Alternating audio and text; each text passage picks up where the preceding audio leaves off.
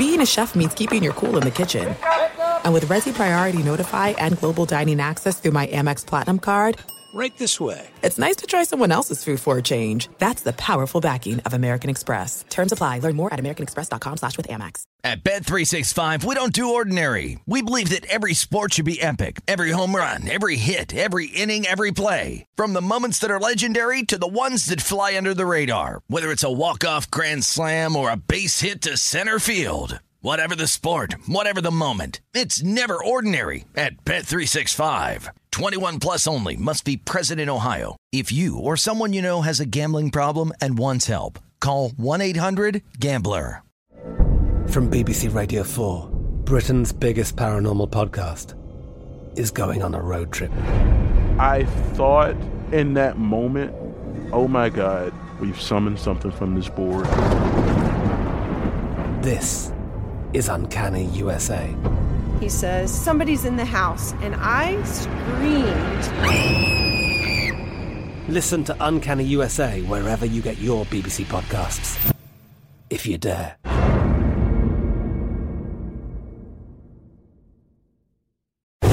Breaking down every game, every day in Major League Baseball. This is the Baseball Betting Show. Here is your host, Greg Peterson.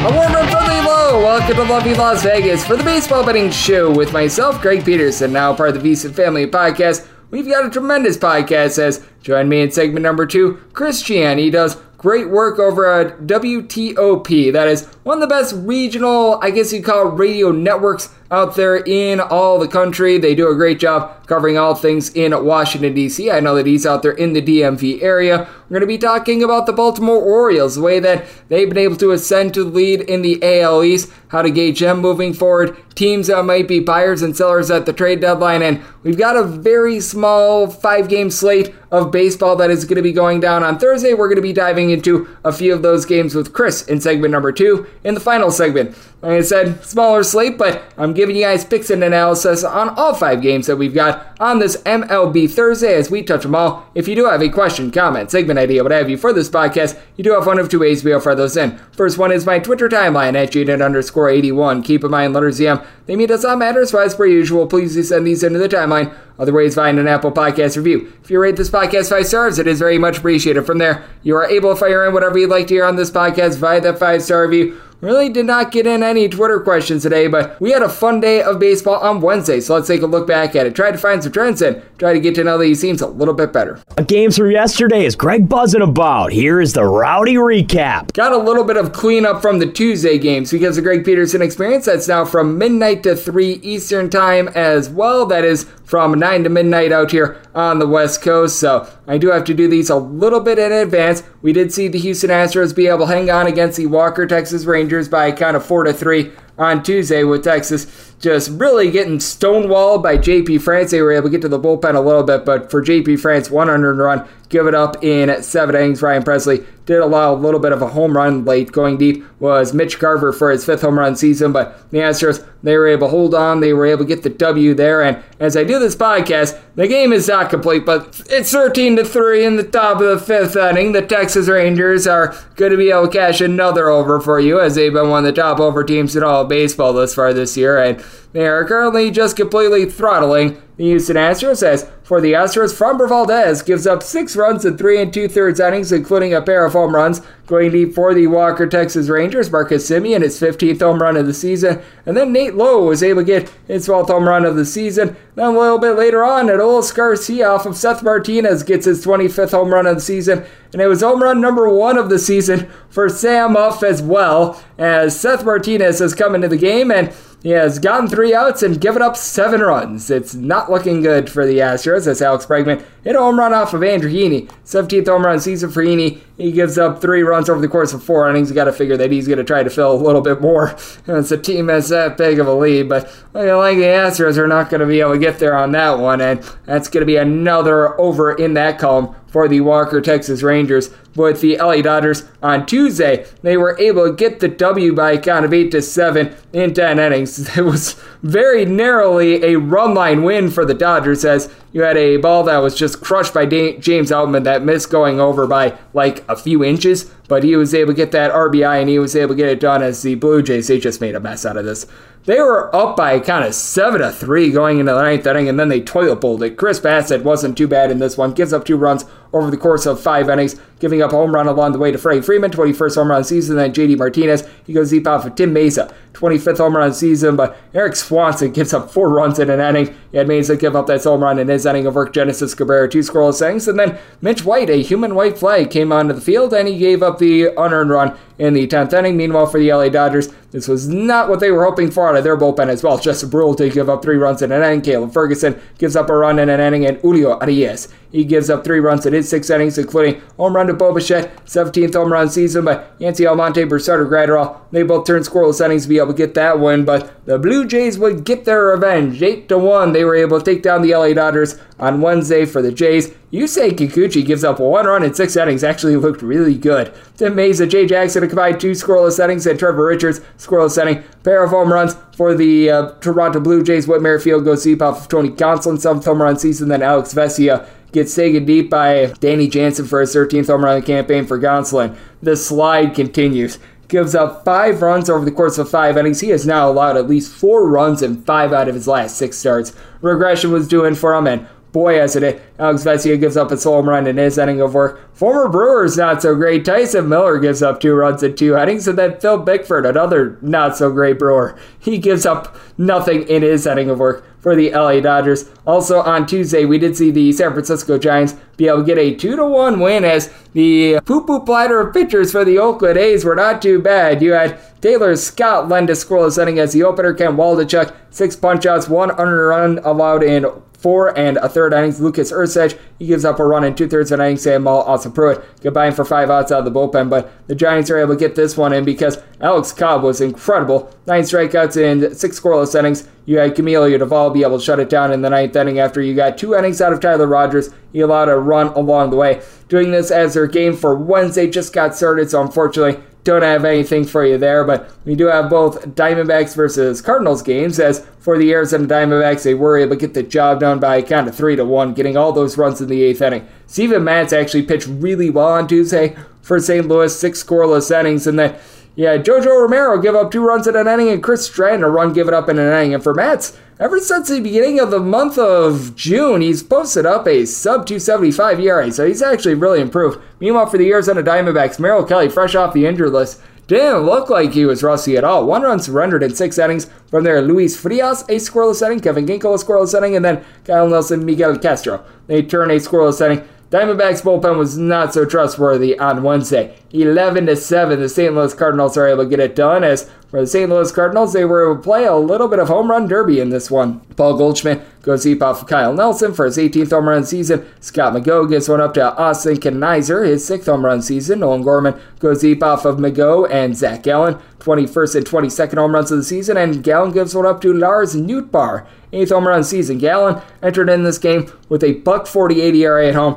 gives up 5 runs in 6 1/3 innings, including a pair of bombs. Scott McGough goes 2/3 of an inning, and he does not make things go. Actually, he makes things go out. He gave up 2 home runs and 4 runs in total there. Kyle Nelson, he gives up a run in 2/3 of an inning, and then Tyler Gilbert gives up 1 run and 1 1/3 innings. Wasn't a masterpiece by the Cardinals by any stretch of the imagination, as Giovanni Gallegos got a pair of outs out of the bullpen, but you did have Andrew Suarez give up 3 runs in 2 innings, including a home run of his own. Going deep for the Arizona Diamondbacks was Christian Walker off of him, 22nd home run season, and Emmanuel Rivera takes Captain Jack Flaherty deep, 4th home run season for Flaherty, gives up 3 runs over the course of 5 innings, giving up 8 hits along the way, and Andre Palante gives up a run in 1 1/3 innings, but hey, all of a sudden the St. Louis Cardinals have begun to win some games, so we shall see how that is going to be going moving forward for them, as I expect them to be sellers at the trade deadline, but you just never know with that team. And then the DK Network write-up pick from Tuesday, that was able to come through. The Pittsburgh Pirates, they lose to the San Diego Padres by a count of 5-1. Blake Snell looking better and better in the Cy Young hunt, by the way. This was not a thing of beauty. He gave up 5 walks in 6 innings, but gives up 1 run. And then from there, Robert Suarez, Steven Wilson, Josh Hader all end a scoreless inning For the Padres, you had a trio of home runs. Juan Soto, 20th home run season. That comes off of Angel Perdomo. Dori Barreta gives one up to Gary Sanchez, 10th home run season. And Manny Machado is 20th of the season off of Rich Hill. Rich Hill, for the first time in 7 starts, allowed fewer than 3 runs, giving up 2 runs, but only went 4 1/3 innings. From there, Yuri De Los Santos, he goes 2 scoreless innings. Angel Perdomo gives up that home run in his 3rd of an inning, and then Dori Barreta, he goes 1 1/3 innings, giving up that 1 solo home run. And then we saw the Pittsburgh Pirates get their revenge on Wednesday, 3-2. The Pirates were able to get it done. Johan Oviedo was not one to be messed with. He gave up 1 run over the course of 6 innings. Carmen Moldozinski, Connor Olderman, they both give you a scoreless inning, and then David Benhart gives up a run in an inning, but enough to be able to get it done. Padres, by the way, have played 57.8% of their home games to the under thus far this season, by the way, and the Diamondbacks, 58.3%. So lots of unders from the West Coast teams at home thus far this season, but for the Pirates, they get the win with 3 solo home runs. G-Man Choi, 6th home run season, that comes off of Seth Lugo. Brian Reynolds, 11th of the campaign, also off of Lugo, and then Carlos Santana, he goes deep off of Robert Suarez, his 12th home run of the season. For Lugo, he didn't pitch bad. Gave up 3 hits in 7 innings. Problem was 2 of those flew over the fence. Nick Martinez gives a scoreless inning before Robert Suarez gives up that solo home run in the 9th inning. And for the Padres, 4 hits in this game. Just absolutely nothing doing for them, and a lot doing for our DK Network picks, as we're now on a 3-game heater, and we have been able to pull off 5 of our last 6. We had the under in the Boston Red Sox and the Atlanta Braves game. I also was able to ride with the Red Sox money line as well, and Red Sox get it done by a count of 5-3. Spencer Strider does his part. He does allow 3 runs, only 2 of which were earned, and he did give up a pair of home runs. Going deep for the Boston Red Sox, you had Rafael Devers get his 25th home run season, and Tristan Casas, who has really been able to pick it up recently, 15th home run season. Adam Duvall, he then goes deep off of Kirby Yates, his 8th home run season. Yates gives up a home run in his inning of work. Pierce Johnson, unearned runs surrendered in 2/3 of an inning, but for the Atlanta Braves, lone form of offense, Ozzie Albies goes deep off of Brian Bayo, 24th home run season. As for Bayo, gives up 3 runs in 6 innings. In a humid day in Fenway Park against the Atlanta Braves, that's pretty stinking good. And for Bayo, 3 runs or fewer allowed in 15 of his last 16 starts. Joe Jaquez, a scoreless inning. John Schreiber, Brandon Bernardino piecemeal together a scoreless inning. And then Kenley Jansen, who has burnt me in the past, did not burn me on this one. Scoreless inning. Red Sox get it done. We get that DK Network write-up pick. We'll look to stay hot. The Philadelphia Phillies, they are looking to stay hot. 6-4. They're able to take down the Baltimore Orioles. As for Baltimore, Kyle Bradish got lit up in this one, giving up 5 runs over the course of 6 2/3 innings, including a home run. Going deep for the Philadelphia Phillies, you had home run number 7 for Omando Sosa. Meanwhile, for Ranger Suarez, not necessarily the world's greatest start from him either. 4 runs surrendered over the course of 6 innings, with Adley Rutschman taking him deep, 14th home run season. But for the Phillies, bullpen did their part. Craig Kimbrell, Gregory Soto, Sir Anthony Dominguez, all able to end a scoreless inning. And for Baltimore, you had Zeno Perez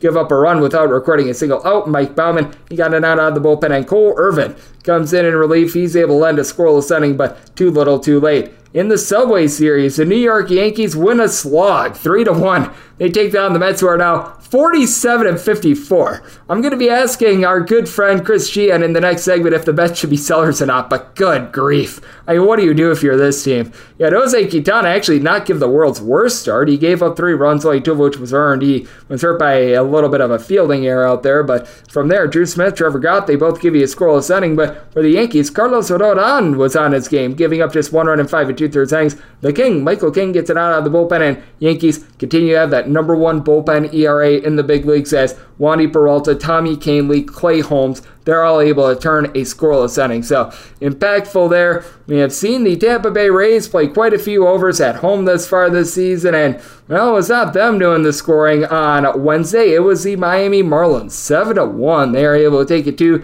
the Tampa Bay Rays. This was a closing total of 7.5, so you were able to get the over. The Rays have played, by the way, 60% of their home games to the over. Sandy Alcantara, one of his best starts of the season. He gives up 1 run over the course of 9 innings, and the Rays, bottom 5 of the big leagues in terms of runs scored per game ever since the All-Star break. That has not been good. What else was not great was the pitching of the Tampa Bay Rays, as Calvin Fauché in the 5th inning, he gives up a home run to Brian De La Cruz. 13th home run season for Fauché. He gives up 2 runs in 1 2/3 innings. Zach Eflin, pretty effing awful. 5 runs surrendered over the course of 4 innings. From there, Kevin Kelly, Robert Stevenson, both landed scoreless, ending, and Sean Armstrong 1 1/3 innings scoreless, but things are sliding away for our good friends, the Tampa Bay Rays right now. The Washington Nationals, one of the more dramatic wins that you're going to find. They pull it off by a count of 5-4 against the Colorado Rockies as the Nationals enter into the 9th inning down by a count of 4-1, and somehow, some way, they put up a 4 spot in the 9th inning. As for Colorado, Peter Lambert, actually a really good start. 100 runs surrendered in 6 innings. Brent Suter gives you 2 scoreless innings, and then Daniel Bard, who's been good all season long, he gives up all 4 of those runs in 2/3 of an inning. Matt Cook, he inherited some runners, and he was unable to keep them on. As C.J. Abrams, he has the game-winning hit for the Colorado Rockies. Trio of home runs, as you had Ryan McMahon get his 16th home run season. Elieres Montero, I always say that first name wrong, he was able to get his 3rd home run of the season, and home run number 2 for Michael Toglia. Hopefully I said that correctly, as from the Washington Nationals, Jake Irvin gave up all 3 of those bombs, 4 runs in total over the course of 6 innings. From there, Joe La Sorsa, Jordan Weems, both combined to give you 2 scoreless innings, and Andres Machado, a scoreless inning, as the Washington Nationals bullpen has not been too trustworthy all season long. They do enough to be able to get the job done there, though. For the Milwaukee Brewers, Freddie Peralta was able to rise up 3-0. They take down the Cincinnati Reds, a Reds team that has been all over the place. For Peralta, who had been terrible coming into this game, he had given up 3+ runs, and I believe it was like 9 out of his last 12 starts. 6 scoreless innings with 13 strikeouts. The Reds struck out 18 times, and they got no runs. Elvis Figueroa, Joe Payams, Devin Williams, they all led to scoreless inning. And for the Milwaukee Brewers, the man that's applied the boom in this one, Tyrone Taylor. Welcome back. 2nd home run of the season, sitting a $159 on the season, goes deep off of Ben Lively, who didn't pitch bad. 6 2/3 innings, he gives up 2 runs. Difficulty for the Reds, that's good enough to win. Fernando Cruz gives up a run in an inning out of the bullpen. Alex Young gets it out of the bullpen as well. But the Brewers, they are back on top of the NL Central thanks to that win. And, well, that was interesting. I know I came on this podcast saying, oh, the 10.5 is too high in the Royals and the Guardians game. And, of course, game goes over. 8-3, the Cleveland Guardians are able to get it done as Alec Marsh just did not do his part. He went 2 2/3 innings and he gave up 4 runs, all of which were earned, including a home run, as Jose Ramirez, he was nailing shots on this one. He goes deep off of Alec Marsh and then John Heasley for his 15th and 16th home runs of the season. You also had Mr. Heasley give one up to the short fry. David Fry is able to get his 4th home run of the season for Heasley. Gets 4 outs, gives up 3 runs, all of which were earned. Things settle down from there. Austin Cox, Nick Wickren, Taylor Clark all end a scoreless inning. Dylan Coleman gives up a run in an inning. And for the Royals, they went 1 of 12 with men in scoring position. Game goes over with MJ Melendez going deep off of Xavier Curry in the 9th inning. 8th home run of the season. Go figure there. As for the Cleveland Guardians, Gavin Williams go 4 scoreless innings, was in danger all throughout. Nick Sandlin gives up a run in an inning. So does Michael Kelly, and Xavier Curry gives up that solo home run in the 9th inning, but Aniel de los Santos, Eli Morgan, they combined for 2 scoreless innings. As the Royals, they got 12 hits and they got 3 runs. Sounds like a very Kansas City Royals performance there. And for the Minnesota Twins, this team has been all over the place this season, and well, they were in Loserville on Wednesday. They lose to the Seattle Mariners by a count of 8-7. Bryce Miller gets completely lit up and somehow gets the win. He gets a win, giving up 6 runs in 5 2/3 innings, including 4 home runs. Going deep for the Minnesota Twins, you had Matt Wallner go deep twice, 3rd and 4th home run of the season. Why wasn't he called up earlier? Edouard Julien gets home run number 10 of the season, and Christian Vasquez, he's able to go deep, home run number 3 of the campaign. From there, the bullpen did their part, though. Gabe Spire, Justin Topa, Andres Munoz all lend a scoreless inning, and Matt Brash is able to get an out of the bullpen. And for the Mariners, they go 5 of 9 with men in scoring position, with Dylan Moore going deep twice. 3rd and 4th home runs of the season, and Julio Rodriguez gets his 17th home run of the season. That comes off of Joe Ryan. Ryan gives up 2 of those home runs, 4 runs in total in 3 1/3 innings. Jordan Balazovic gives up the other home run, got 4 outs, gave up 3 runs, all of which were earned. And Josh Winder, not a bad long relief showing. He gives up 1 run over the course of 4 innings. Maybe they should be giving him some starts moving forward, but that was a little bit rough for the old Minnesota Twins, and we did see a rain out in Angels versus Tigers, so that is a game that we are going to be seeing on Thursday. We're going to be seeing a double dip, and as I do this show, things have just busted out, and it is a good old game of horse that is broken out in the south side of Chicago. The Chicago White Sox and the Chicago Cubs, as I do this podcast, are tied 7-7 as the Cubs, as I am doing this podcast, have put up a 5 spot in the 5th inning. This is a game that is going to be ending right around about 5 a.m. with the way that these offenses are going. Marcus Stroman gets completely destroyed, giving up 7 runs in 3 1/3 innings. But for the Chicago White Sox, good old Lance Lynn, you know that he's good for giving up runs. 7 runs surrendered in 4 2/3 innings. By the way, you've had 1 home run in this game. Jake Berger goes deep off of Marcus Stroman. His 22nd home run season, as it is now 8-7 Cubs, as Joe Kelly is into the game, and that never is anything good. So, yeah, we're going to need to do a little bit of cleanup on that one on the podcast tomorrow, as that thing is wild and crazy. And what's wild and crazy is taking a look at the game of baseball right now. If you take a look at the last 60 days in Major League Baseball, we have been seeing favorites do quite well. In this time span, they went 415 and 290 on the money line. Few games pending for Wednesday. That's about a 59% hit rate. But these favorites have had a tough time covering the run line. 105 in total have not covered the run line in this time span. 342 unders to 338 overs. If you look at the last 30 days, a little bit more overwhelming. 161 overs to 150 unders. So that's a 51.8% hit rate to the over. Favorites in the time span over the last 30 days, 189 and 135, with favorites being unable to cover the run line in 52 separate occasions. And if you take a look overall at the season, favorites, they're ending at about 58.5% on the money line, 869 and 617, but among these favorites, being able to cover the run line, 228 in total have failed to do so, and it's a pretty even split between overs and unders for the season, 719 unders to 715 overs. So that's what we all saw in baseball late Tuesday into Wednesday, and that's what we're getting trend-wise. Coming up next, let's talk about teams that might be interesting at the trade deadline. Let's take a look at the AL East, the Baltimore Orioles, and so much more, along with a few games for Thursday with Chris Sheehan, who does great work over at WTOP out there in Washington, D.C. That's on the flip side right here on the Baseball Betting Show with myself, Greg Peterson, now a part of the VSiN Family Podcast. At Bet365, we don't do ordinary. We believe that every sport should be epic. Every home run, every hit, every inning, every play. From the moments that are legendary to the ones that fly under the radar. See for yourself when you sign up today and get $150 in bonus bets when you bet just $5. Whatever the sport, whatever the moment, it's never ordinary at Bet365. 21 plus only. Must be present in Ohio. If you or someone you know has a gambling problem and wants help, call 1-800-GAMBLER. Terms and conditions apply. This is it. We've got an Amex Platinum Pro on our hands, ladies and gentlemen. We haven't seen anyone relax like this before in the Centurion Lounge. Is he connecting to complimentary Wi-Fi? Oh, my. Look at that. He is. And you will not believe where he's going next. The Amex dedicated card member entrance for the win. Unbelievable. When you get travel perks with Amex Platinum, you're part of the action. That's the powerful backing of American Express. Terms apply. Learn more at americanexpress.com/withAmex. I'm Katya Adler, host of The Global Story. Over the last 25 years, I've covered conflicts in the Middle East, political and economic crises in Europe, drug cartels in Mexico. Now I'm covering the stories behind the news all over the world in conversation with those who break it. Join me Monday to Friday to find out what's happening, why, and what it all means. Follow The Global Story from the BBC wherever you listen to podcasts.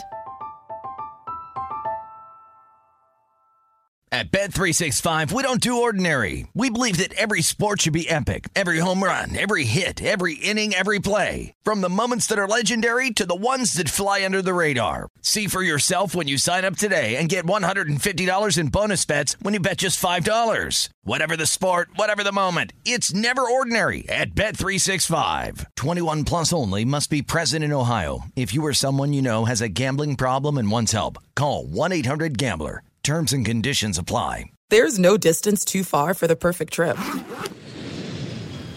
Hi, checking in for... Or the perfect table. Hey, where are you? Coming!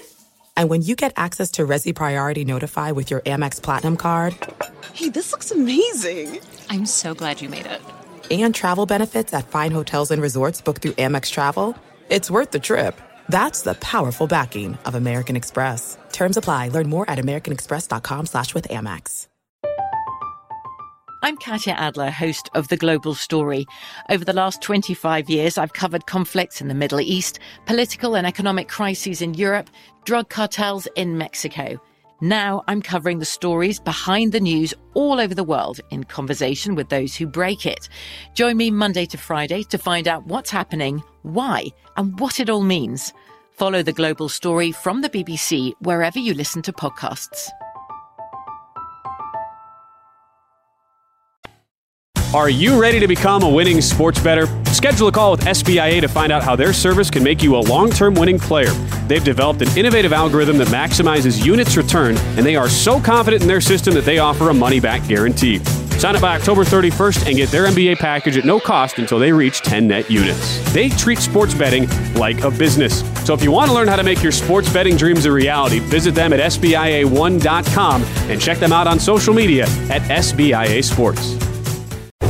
Breaking down every game, every day in Major League Baseball. This is the Baseball Betting Show. Here is your host, Greg Peterson.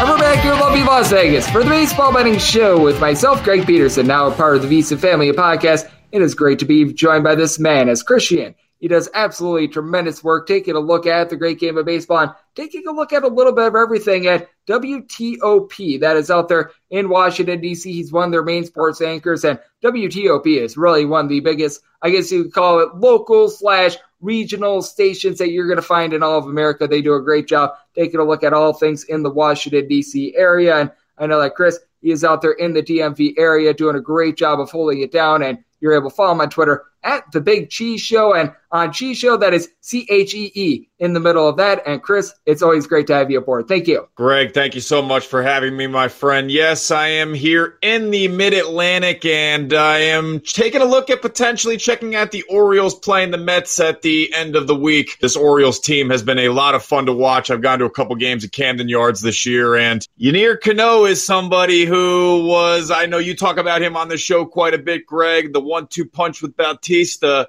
Used to be automatic there. Orioles fans could go home early, conceivably, if they wanted to, and they'd know that their team probably would have a win. But I can't say that as of late, as he had a bit of a meltdown in the loss Tuesday night, and Jorge Mateo not helping things either. But the Orioles still atop the division and a strong contender to win the AL, in my opinion. Absolutely, and I do think that that's a good launching point, because we're going to talk about the Orioles in a minute, and no doubt about it, it's been a great year for them. But I don't know if you've noticed this as well, but it feels like bullpens post-All-Star break have just taken a big, giant slide, like all across the board. It's not just the Baltimore Orioles. It's not just teams out there in the American League East. I just take a look league-wide, and trying to find a trustworthy bullpen is like trying to find a needle in the haystack at this point, because there have been a lot of blown leads, and there's been a lot of craziness late in these games ever since the All-Star break. Yeah, absolutely. And, you know, one of the trades that happened on Wednesday was Jorge Lopez getting dealt to the Marlins for Dylan Floro. Lopez, who has a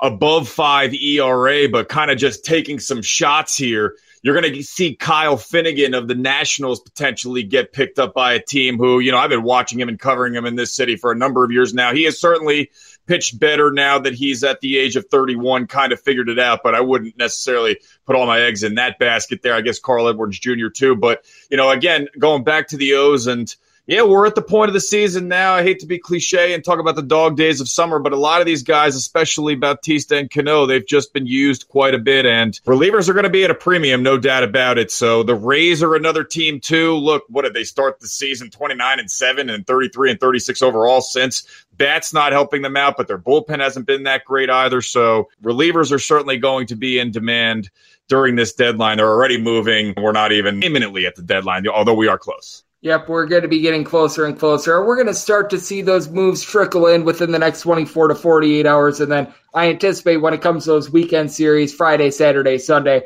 that's when things certainly get hot and heavy. So I think that that's something to watch out for. And I mentioned it. You're out there in the DMV area. You're very close to the Baltimore Orioles. You alluded to it a little bit earlier. And what have you made out of the fact that the Orioles now are in the full-on lead in the American League East? As we do this podcast, there are 2 games up on the Rays. They're either going to be 1.5 or 2.5 when this podcast uploads. But I love what I'm seeing out of this Orioles team, despite the fact that I think that you'd agree with me. It's not necessarily one superstar guy that's doing it. They don't necessarily have that one fearsome bat. They do have that nice 1-2 punch in the bullpen, but it's not like they necessarily have superstars on their team. It's been, as I like to call it, a whole is greater than the sum of its parts approach with them. It's amazing because they just have a formula. You have Adam Frazier against the righties, and then you bring in O'Hearn to go against the lefties, and O'Hearn had himself a nice day against the Tampa Bay Rays on Sunday, delivering with a home run too. And a guy like Mike Baumann coming in from a former starter, converted reliever. I mean, they have figured out a lot of these arms that can be effective, and Tyler Wells has been such a strong asset for them in this rotation. Kyle Bradish has been somebody, too, that has done a really good job taking the mound and typically getting a good pitching result out of him, too. And then Kyle Gibson, the veteran arm. I mean, I still, again, think they don't really want to. Mike Elias has kind of said he's not really going to be budging, and he could just be telling that to us who cover baseball, not showing his cards, if you will. But this is an Orioles team with Aaron Hicks, who just went on the injured list. They bring up Ryan McKenna. He's had himself a pretty nice year. Gunnar Henderson, top of that lineup's been outstanding too. And Anthony Santander hitting third, a nice power bat. And, I just think that they really do have all of the pieces. I know Lance Lynn's going to be discussed as a trade candidate for a starting pitcher. I don't know that I would necessarily go that route. He allows a lot of hard contact. I think that this Orioles team, and John Means at some point, you got to be expecting him to be coming back too, so that'll help their rotation. So if I'm the Orioles, yeah, maybe Elias is being truthful. He doesn't want to make a whole lot of moves here because they just really have a foundation to be successful for years to come now. Orioles fans have to wait a long time for this to be built.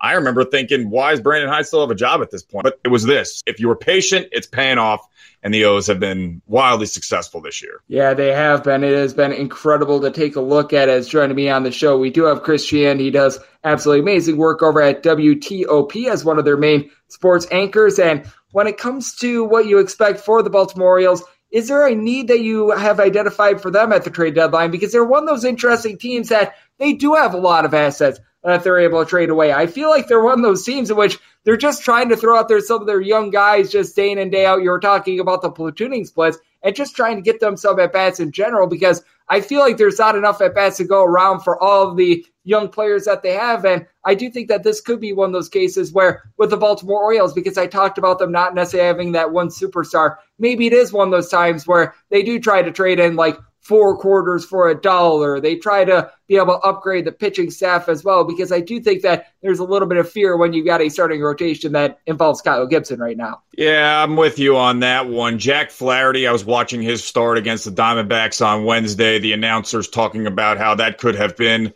Flaherty's last time on the mound for St. Louis. Goldschmidt is obviously, and he's heating up here as of late, has not had the best statistical season. You're going to have to give up a whole lot to get a guy like Goldschmidt. But again, are you serious about being a World Series contender? And Goldschmidt, but I didn't even talk about Ryan Mountcastle first base. So what would you really do there? And then Urias at third base. So yes, you could package some of these guys potentially together to the Cardinals, get a big-time player like a Flaherty. I know the Cardinals are talking about getting rid of Paul DeJong, too. Probably at this point, sell-off mode with a lot of their guys. But, yeah, the Orioles, if I'm them, you just got to get more bullpen pieces here. You're seeing guys like Trent Thornton getting acquired by the Seattle Mariners, just arms at this point, because Cionel Perez has come on and pitched better as of late, but he hasn't been totally trustworthy. And I mentioned Baumann. He's been the converted reliever, but again, somebody who I wouldn't necessarily trust to go long innings, or if anything were to happen to Batista or Cano. So yeah, this is an Orioles team. I think they're strong and they're ready to make a move, and not a whole lot of guys that are too old and will break down potentially in cold weather games.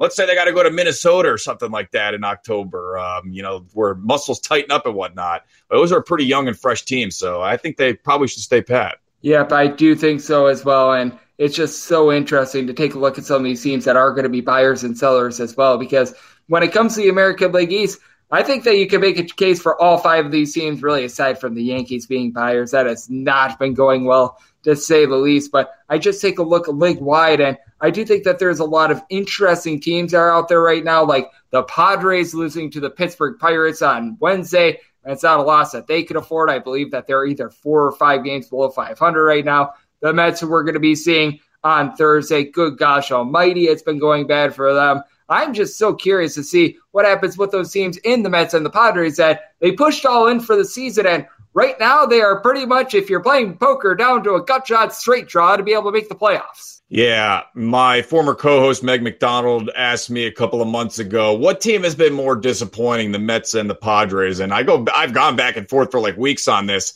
But to me, it's got to be San Diego just because the heart of that lineup, Bogarts, Machado, Tatis Jr., that was supposed to be the team that ascended to the World Series. And you have Blake Snell, who's had an outstanding season, and Hader at the back end of that bullpen. It just hasn't worked. And they lose to teams like the Pittsburgh Pirates. That just can't happen on Wednesday when you're competing here. Now, the Mets, when we're looking at maybe potentially this Thursday matchup against the Nationals, Kodai Senga, somebody who has been a bright spot for this team here. He's got a top 5 K per 9, top 10 fielding independent. If you get a hit off of him, his home run to fly ball rate is pretty high. But the Mets, the reports at least I see from the New York Post and whatnot, guys who cover the team, that they're not going to be moving Verlander or Scherzer. We'll see about that. There has been some discussion, maybe a guy like a Brandon Nimmo perhaps could be traded. I don't see that really either. So they're kind of stuck in nowhere. And I saw there was a similar article written, I don't know exactly which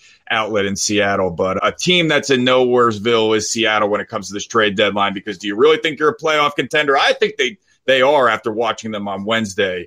Do you push your chips in or do you sell? The Mets, I think, are definitely sellers. They got to look to cast off some of these guys. I mean, they got guys like Brett Beatty and whatnot that you want to start to see develop. And did we not see this, Greg, coming into the year? Were you really going to trust Scherzer and Verlander, these two older guys, to front line your starting pitching staff? I mean, I didn't feel comfortable with that, and they're not getting it done in a tough division. I mean, the Marlins are going to be buyers, and the Marlins, they play some nice baseball here. They dominated the Rays on Wednesday, so yeah, the Marlins certainly are a team. They're getting relievers here as well, as mentioned, dishing out Floro. So, Mets got to sell. Yeah, I'm right there with you. And coming into the season, if you were looking at season win totals, the one that I liked the under the most on was the New York Mets, just because you alluded to it.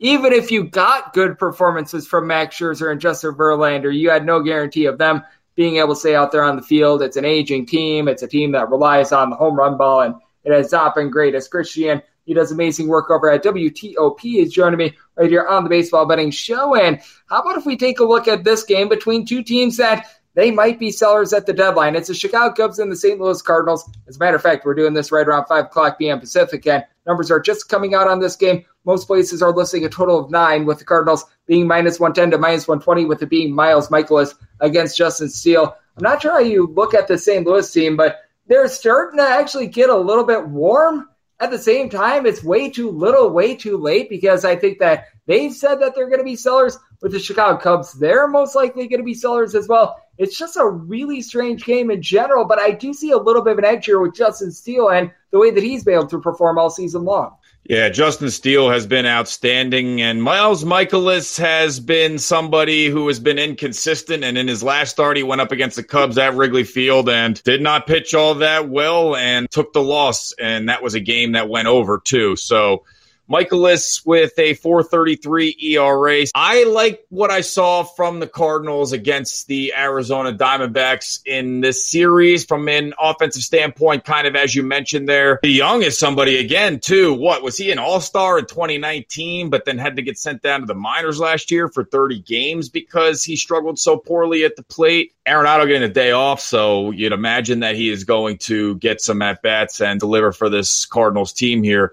But, yeah, I would trust Steele in this matchup. The Cubs are a team, Greg. I mean, they're a disappointment, I would say, as well, too. Not out of the thick of it there yet, but a guy like Dansby Swanson has been worth that contract. And the professor, Kyle Hendricks, overall has been consistent for this team here, too. Cubs could probably use another, starter and, because you're not going to trust Tyon all the time there. And probably their hitting is solid. Even a catcher like Yan Gomes is good for them, too. So, yeah, my lean would be the Cubs in this matchup, given that Mikolas just faced Chicago and took the loss there and has not been wildly consistent this year, to say the least. And we got a little bit of a stunning development for Thursday as well, because with the rainout that we saw in Angels versus Tigers, things got shifted around a little bit with regards to that double dip. And it is actually going to be Shohei Ohtani who's going to be pitching the first game for the Angels against Michael Lorenzen, finding the Angels between minus 140 to a minus 145. And I'm not sure how you've been gathering things, but we obviously know that the Shohei Ohtani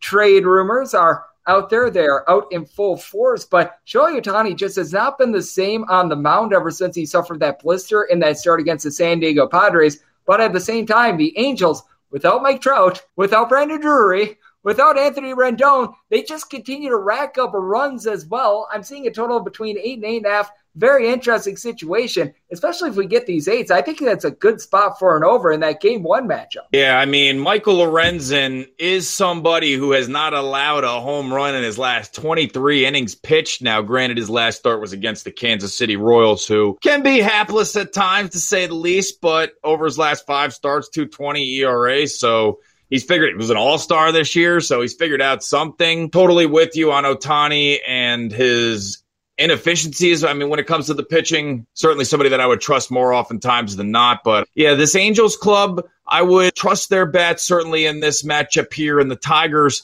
Spencer Torkelson has really been coming on. We've been waiting for him to do so, and he's been delivering at the plate. But the Angels, yeah, I've taken some of their overs, even guys like Michael Moniak delivering. And so, yeah, I think the over spot could be pretty good. In a division, the Angels, they're really kind of stuck here too. What do? Do you trade Ohtani? Do you give up on the season? Do you look towards the future? Do you change your trajectory? Or do you stick with it and try and fight in a division with Houston and Seattle? And it's going to be tough for them to certainly compete. Texas, how could I forget them? Competing there. So another huge series for the Angels, who have said they are taking this right up to the trade deadline to determine whether they will be buyers or sellers. Yeah, but I do think that that's the correct approach as well, because if you've got any ghost of a chance, in my opinion, of making the playoffs, because the Angels, with the Seattle Mariners making the playoffs last year, they have the longest playoff drought of any Major League Baseball team right now. If you've got a generational talent, you don't want to be remembered as the guys that traded away Shohei Ohtani. I know that you could really be able to help out that farm system as well. They're sort of in a hopeless situation, but I do think that it's going to be so interesting with the Angels if they're able to win at the very minimum one, if not both of those games of that doubleheader. That puts them in a little bit of contention, and a man that is always on top, a man that does an absolutely amazing job taking a look at so many things around the sports landscape. That'd be you, Chris. You do amazing work out there in the Washington, D.C. area, so let the good people at home know it's all on tap for you and how people are able to follow along on social media and other platforms. I am at The Big Cheese Show on Twitter and going to be speaking with Kay Adams of FanDuel next week, discussing the Washington Commanders and their prospects for this season. And there is a lot of excitement here in the DMV with the new ownership group taking over from Daniel Snyder. So going to be talking some football, but this is really a great time of year watching baseball. And if you're an overs bettor like myself, it's been a lot of fun with not a lot of wind and a lot of heat, especially on Thursday.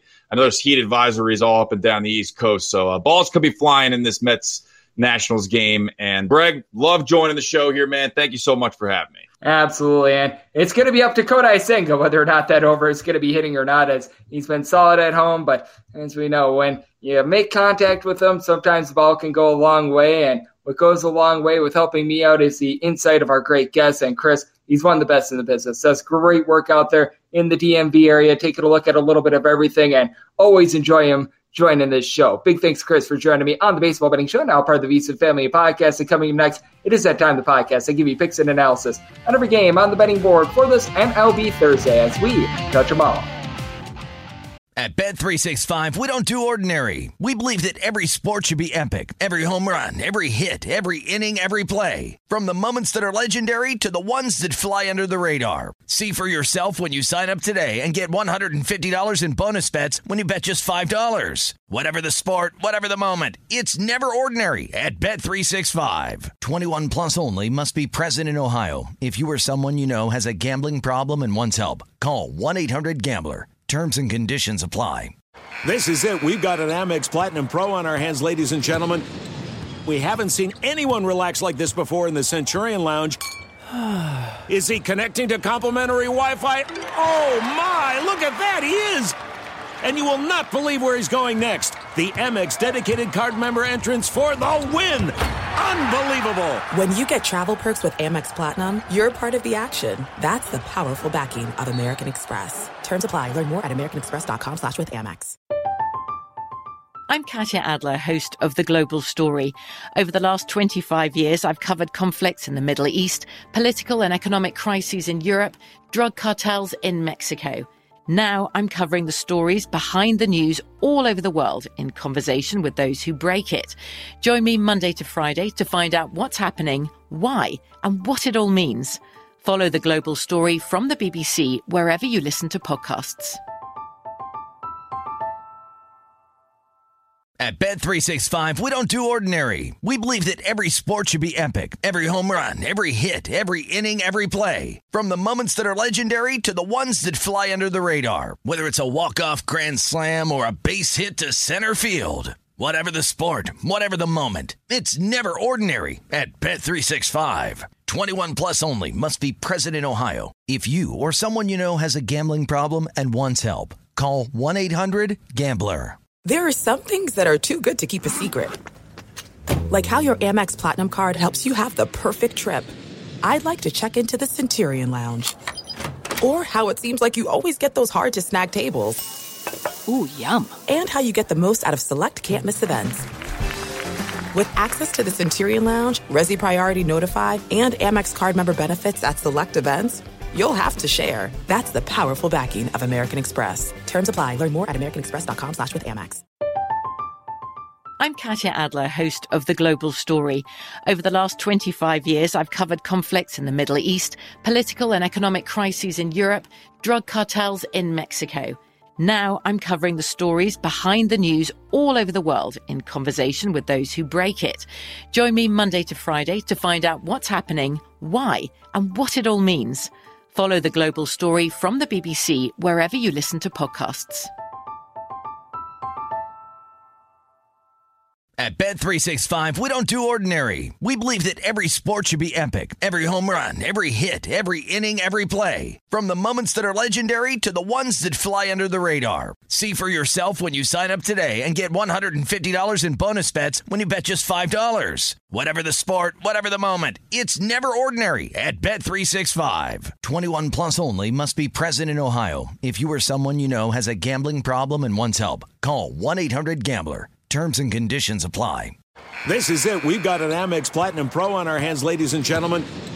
We haven't seen anyone relax like this before in the Centurion Lounge. Is he connecting to complimentary Wi-Fi? Oh, my. Look at that. He is.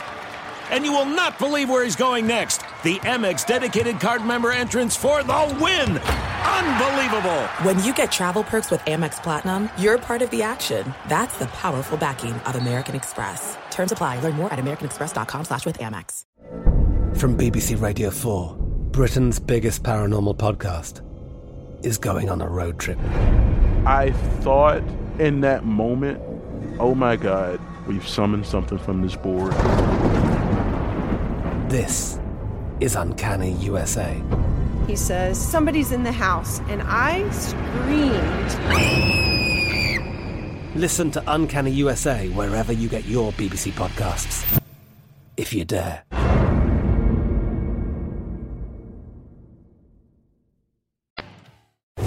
Breaking down every game, every day in Major League Baseball. This is the Baseball Betting Show. Here is your host, Greg Peterson.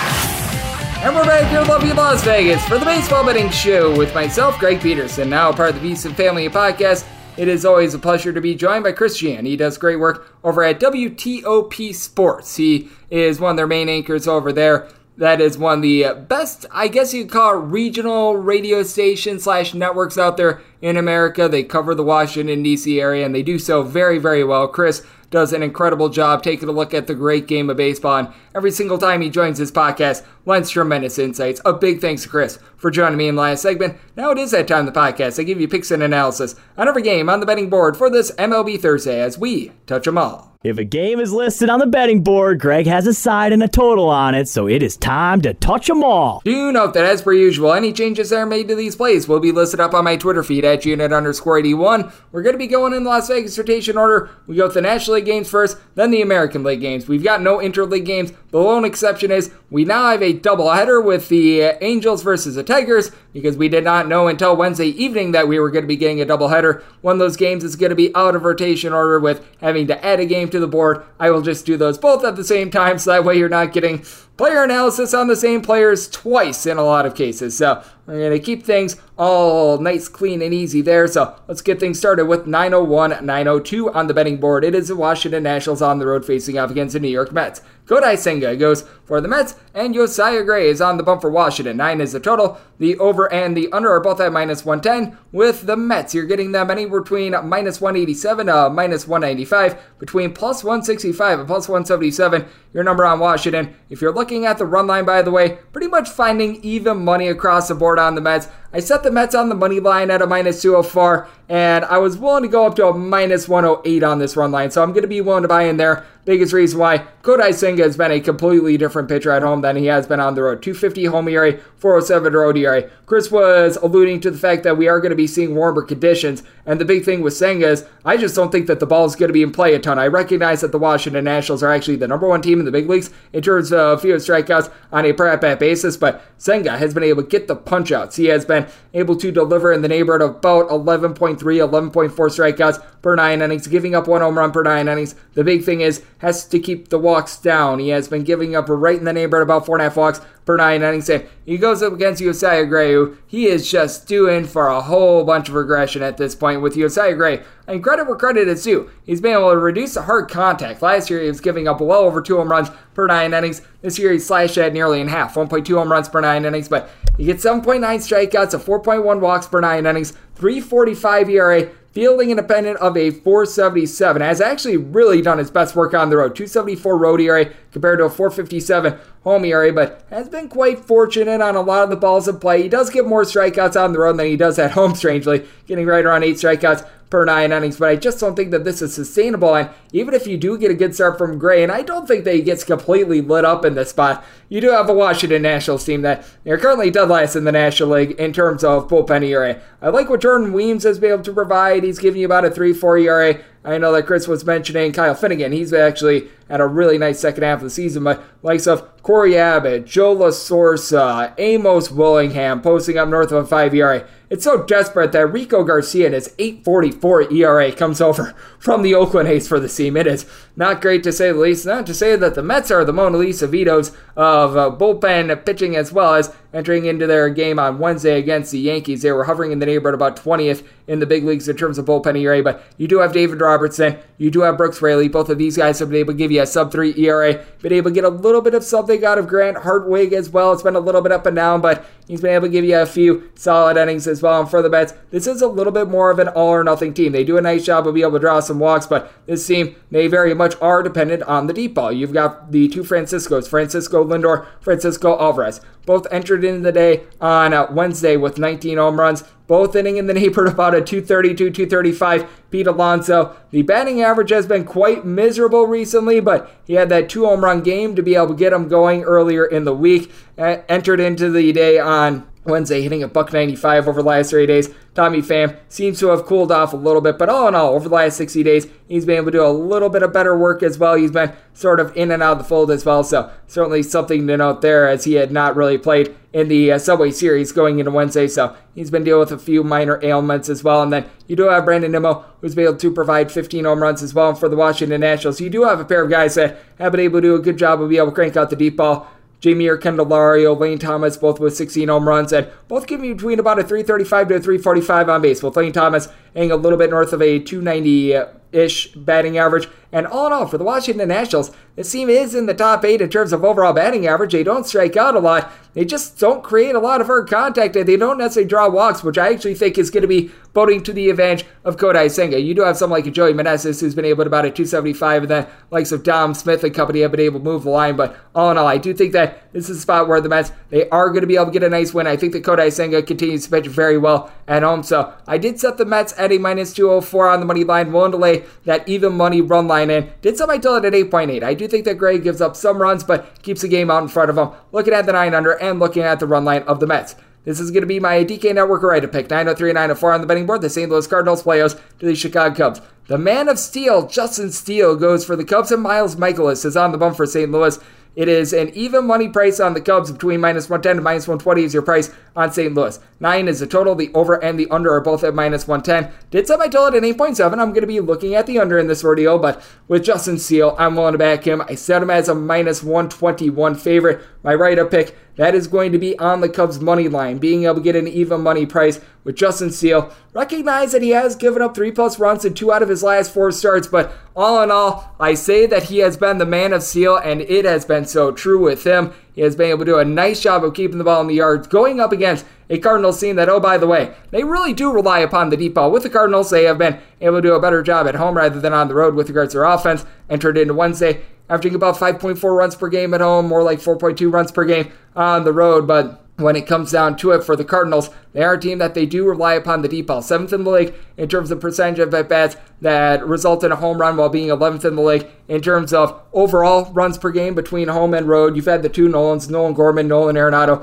both being able to slug out north of 20 home runs. And for Arenado, I mean, my goodness, this guy's been absolutely tremendous ever since a rough beginning of the season. That month of April was less than savory, but has been able to pick it up ever since then. And then you do have guys that are able to move the line. Something like a Brendan Donovan has been able to hit about a 280 along with Paul Goldschmidt. Goldschmidt still giving you about a 375 on base, 18 home runs. And when he's been out there, Wilson Contreras, because I know that he was dealing with a little bit of a minor ailment earlier in the week, he has actually been tremendous recently, hitting a 396 over the last 3 days. So that has been solid for the team, but the outfield has been a little bit of a mess. Jordan Walker has been a constant in terms of being able to get on base along with Lars Nootbaar, but Alec Burleson has not necessarily delivered for this team. Dylan Carlson, Tyler O'Neill, they dealt with injuries, and when they have been out there on the field, it's been a little bit less than savory. And what else is less than savory is the fact that you've got a Cardinals bullpen that entered into Wednesday 23rd in the league in terms of bullpen ERA, with one primary reliever, that excludes Dakota Hudson, with an ERA below a 3.67. You've got just a whole bunch of guys like Andre Palante, Ryan Tepera, Jordan Hicks. You just go down the list of guys that they all have an ERA between about a 3.70 to a 4.40. You really don't have that one guy that is absolutely horrible with Genesis Cabrera now on the Blue Jays, but you don't necessarily have that trustworthy guy. And for the Chicago Cubs, they entered into the night on Wednesday right around 19th in the league in terms of bullpen ERA, but they're starting to turn it around. Michael Fulmer, Julian Merriweather, these guys have been able to pitch much better. Edgar Alzolay has been able to give you a sub-3 ERA. Really like what I've seen out of Anthony Kay in the bullpen as well. He's been able to give you a sub-2 ERA. And got a Cubs offense that enters into Wednesday 10th in the league in terms of runs per game, 9th in terms of on-base percentage, as just have a lot of guys that they're able to find a way on base. Nico Horner, Dansby Swanson, Christopher Morel, Yan Gomes, Miguel Amaya, C.A. Suzuki, all hitting between about a 260 to 277, with Morel along with Cody Bellinger a combined 30 home runs. Bellinger has been one of the hottest hitters on the face of planet Earth right now. He has been absolutely tremendous. I know that they've been giving a few at-bats to some of their younger guys like Miles Mastrobuoni. Hopefully I'm saying that correctly. He's been able to come to the forefront a little bit more, but I think that Justin Steele going to be able to do a good job of locking down the St. Louis Cardinals in this spot. He is backed up by a little bit of a better bullpen, especially with Miles Mikolas giving up just a lot of general contact. With Miles Mikolas, he's actually been far worse when he's been at home rather than on the road. 4.95 home ERA, 3.84 ERA on the road. He's giving up, Miles Mikolas is just 0.9 home runs and 1.8 walks per 9 innings, but the just 6 strikeouts per 9 innings results in the ball being in play quite a bit. I think that this is a death by a million cuts win by the Cubs. Did somebody tell it at 8.7? I don't think we see a lot of the deep ball, but right-up pick, going to be one to trust in Justin Steele and the Cubs on the money line to go along with that under. Now we hit the double dip. This is 905, 906 in conjecture with 909, 910 on the betting board. The LA Angels, they're on the road. They're facing off against the Detroit Tigers. We're going to hit the early game first, and then we're going to hit the late game after that. As early game is Shohei Ohtani going for the Angels, Michael Lorenzen on the bump for the Tigers. This is the 905, 906 game with the Angels on early openers being between about -140 to a -145 favorite, between +120 and +130. Your number on Detroit,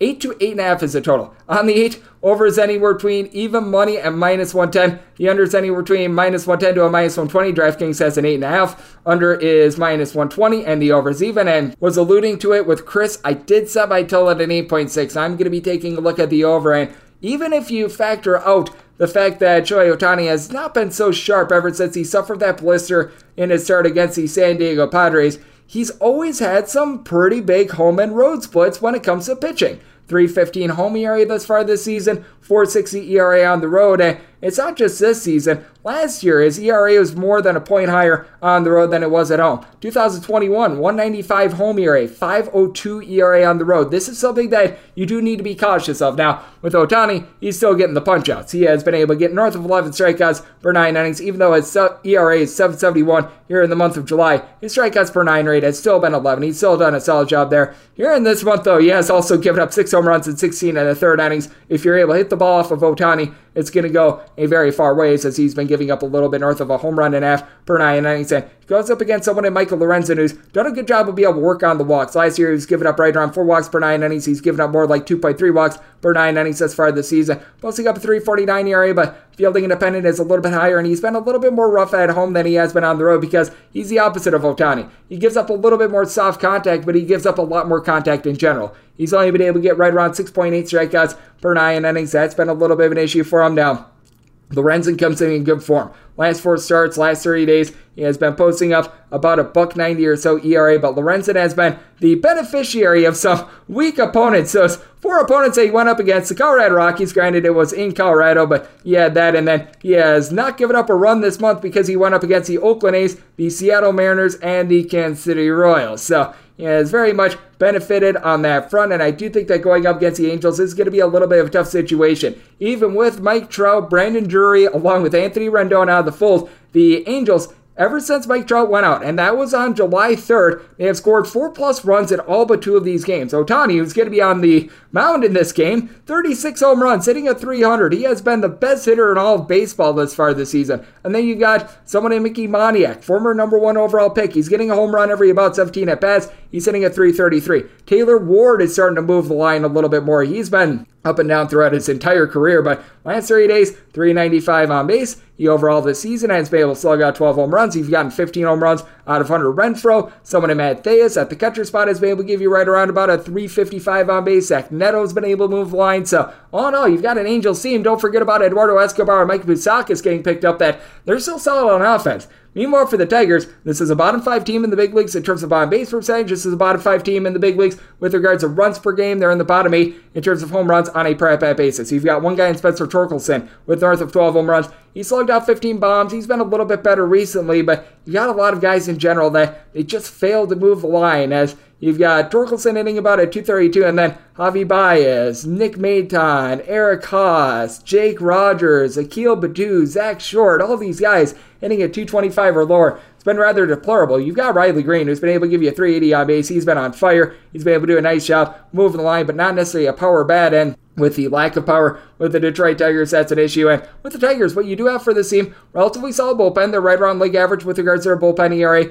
Jason Foley, Tyler Holton, Jose Cicerno. These are all guys that will be able to give you some relatively good performances along with Alex Lang. They're all posting up a sub-4 ERA. You've been able to have Jason Shreve look a better recently. And for the Angels, this is a bottom 3 team in terms of bullpen ERA over the last 35 days, but getting back Matt Moore to go along with Carlos Aceves, pair of guys with a sub-250 ERA. That's big. Jose Soriano has been able to give you some good innings as well. He's able to give you a 3 ERA. I do think that Shohei Ohtani is going to look a little bit better in this spot, just given the competition. So this is a circumstance where I did set it to where I'm going to be willing to back the Angels in this ordeal. I did set them on the money line at a minus 154, and right now seeing their run line in that neighborhood about a plus 115, I'm willing to take a plus 108 or better with them. So looking at the Angels on the run line in game number 1, and with this total at an 8.5 or less, going to be looking at the over. And then the other game is 909, 910 on the betting board. It is going to be Matt Manning going for the Detroit Tigers, and Patrick Sandoval's on the bump for the Angels. Only place I'm seeing a number up is Circa. Circa has the Angels at a minus 110, even money on Detroit, 8.5 being the total, with the over at minus 120 and the under is even. And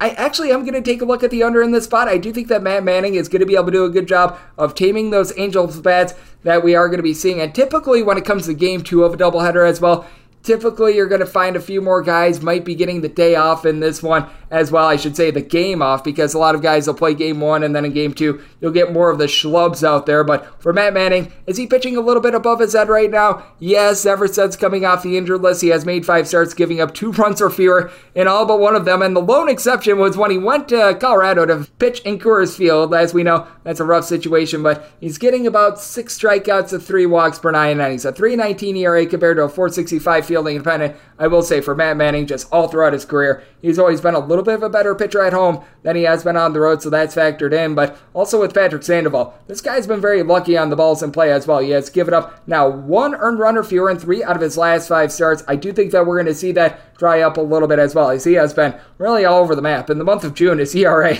was north of a 7. As a matter of fact, it was 7.11. He was always open to giving up runs. Here in the month of July, it's been a $1.46. So you've seen a very much up and down approach there, and he's actually posted up a 3.55 road ERA compared to a 4.75 home ERA. For Sandoval, he's giving up right around 3.8 walks per 9 innings, but his home runs per 9 rate, that's right around about a 0.67. So I do think that we are going to be seeing him give up a little bit more in general with regards to the deep ball. He does a very good job with his changeup of being able to induce some soft contact, but all in all, it's hard to be able to take too much of a approach there where I'm willing to back Patrick Sandoval with all the walks that he gives up. That means that you're going to have more bullpen exposure for a bullpen that stinks. Now, you could see someone like an Jaime Barria perhaps give you some long relief as well, but I actually do like Matt Manning in this spot as well, and I do think that you're going to be seeing more of the reserves in this game, and I do think that allows a little bit more value to the under. So I might total it at 8.3, so at an 8.5 would be looking at the under with the Tigers. I did set them at a -107. The Angels open up on this one as a very slight favorite, so getting an even money price. We'll take a look at the Tigers who go along with this total under, and we wrap things up with 907, 908 on the betting board. The Chicago White Sox play as the Cleveland Guardians. Tanner Bibby is going to be going for Cleveland, and it is going to be Dylan Cease on the bump for the White Sox. White Sox between -110 to a -120 favorite. Even money is your number on the Guardians, and total on this game, finding it at an 8.5 in a lot of spots. Circa is at 8, but the juice is on the over. -130 is what you're finding that overprice on. +110 on the under. On the 8.5, under is between -110 to a -115. The over is between -105 to a -110. Semi-tell it an 8.4. I'm not jonesing to lay a -130 juice on the over of 8. I would rather have the 8.5 under with more of the -110 juice, as I recognize that the Guardians have had a few hiccups in the bullpen, but it's really mainly been Sam Hentages. You take a look overall at the Cleveland Guardians, they're number 3 in the big leagues in terms of bullpen ERA, and Tanner Bibby has had his issues when he has been on the road, but all in all, he's been able to do a nice job. 3.04 ERA in his starts thus far this season, keeping the ball in the yard, giving up 0.75 home runs per 9 innings, a little bit over 3 walks per 9 innings, but still getting a little bit north of 9 punch-outs per 9 innings. The ERA does jump to a 4.38 when he is on the road, but all in all, he has been able to do a very solid job. So I like what he's showing there, and for Dylan Cease, he did have one rough start about a few weeks ago against the St. Louis Cardinals, but really other than that one rough start, Dylan Cease has been able to come into his own. I mean, it was a very bad month of May for him, but ever since the beginning of the month of June, this guy has made 9 starts. He has given up 3 runs or fewer in 8 of them, and he's given up 2 runs or fewer in 7 of them. I do think that he's going to be able to lock down a Cleveland Guardians team that is dead last in the league in terms of home runs on a per-game basis. For Cease, I mean, the ERA is still hovering right around a 4, but the swing and miss stuff is back. He's been able to get a little bit north of 11 strikeouts per 9 innings. The big thing is he does need to keep down the walks, and he needs to be able to deliver some length. This is a bullpen in the Chicago White Sox that they're still without Liam Hendriks. They're still without Garrett Crochet. They're a bottom 6 unit. You've got the likes of Gregory Santos along with Kendall Graveman and Keenan Middleton that have been able to give you a sub-3.5 ERA, but when you get into guys like Aaron Bummer and company, it's been really bad. And for Cease, I do expect positivity to hold through. You've got a 3.63 fielding independent compared to his north of 4 ERA, so I do think that that is going to be going downward. And for the Cleveland Guardians, the big key for this team, just being able to go death by a million cuts, because they were a bunch that made the playoffs last season with the second fewest home runs of any team in the big leagues, but the reason why they were able to make the playoffs is that you had so many guys being able to do a good job of being able to move the line. Now, it does look like you might be seeing a little bit of a trade. I don't know whether it's going to be Ahmed Rosario or if it's going to be Andrés Giménez, but I know that one of those two, it sounds like it's going to be traded as I do this show, but I mean, those two guys, along with Steven Kwan, Will Brandon, Oscar Gonzalez, these were all guys last year that hit above a 270, and going into the day on Wednesday, the only one that was sitting above a 270 was Steven Kwan at a 271. Now, Josh Chandler has been tremendous. He's been able to give you 15 home runs, hitting above a 300. Jose Ramirez hitting about a 290, 16 bombs for him as well, but all in all, it has been a little bit of a rough state of affairs for this Guardians offense. Meanwhile, for the Chicago White Sox, they are dead last in the big leagues in terms of walks induced on a per at-bat basis. Among guys with at least 100 at-bats, you've only got one guy with north of 325 on base, and Andrew Benintendi, who's been able to give you about a 285 batting average. He's been able to do a solid job there. You've got Luis Robert's calmed down a little bit with home runs, but 28 home runs entering into Wednesday. Jake Berger has been able to give you 21 bombs as well, but these guys are just having a tough time moving the line. Tim Anderson has been a little bit better recently, but still hitting about a 240 with a 280 on base this season.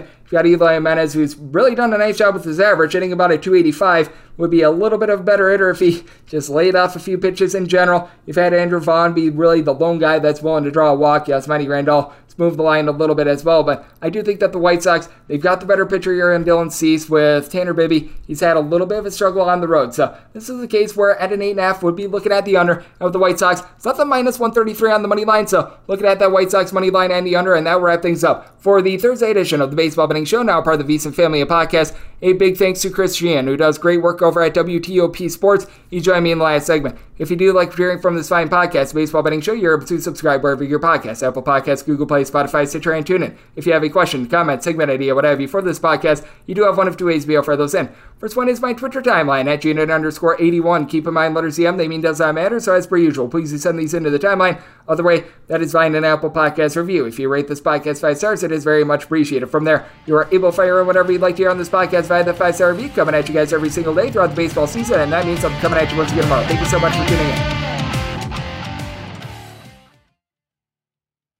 At Bet365, we don't do ordinary. We believe that every sport should be epic. Every home run, every hit, every inning, every play. From the moments that are legendary to the ones that fly under the radar. See for yourself when you sign up today and get $150 in bonus bets when you bet just $5. Whatever the sport, whatever the moment, it's never ordinary at Bet365. 21 plus only. Must be present in Ohio. If you or someone you know has a gambling problem and wants help, call 1-800-GAMBLER. Terms and conditions apply.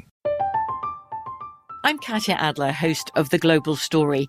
Over the last 25 years, I've covered conflicts in the Middle East, political and economic crises in Europe, drug cartels in Mexico. Now I'm covering the stories behind the news all over the world in conversation with those who break it. Join me Monday to Friday to find out what's happening, why, and what it all means. Follow The Global Story from the BBC wherever you listen to podcasts. If a new house is on your wish list in the next 5 years, grow your savings faster and experience your dreams with an Ohio Homebuyer Plus account from Kemba Financial Credit Union. A savings account specifically designed to save for a new home, where you can earn 7% APY, a $500 matching bonus, and a $1,500 mortgage closing cost credit. Learn more at Kemba.org. Offer expires March 31st, 2025. APY equals annual percentage yield. Restrictions apply. NMLS 292230. Equal housing lender. Federally insured by NCUA.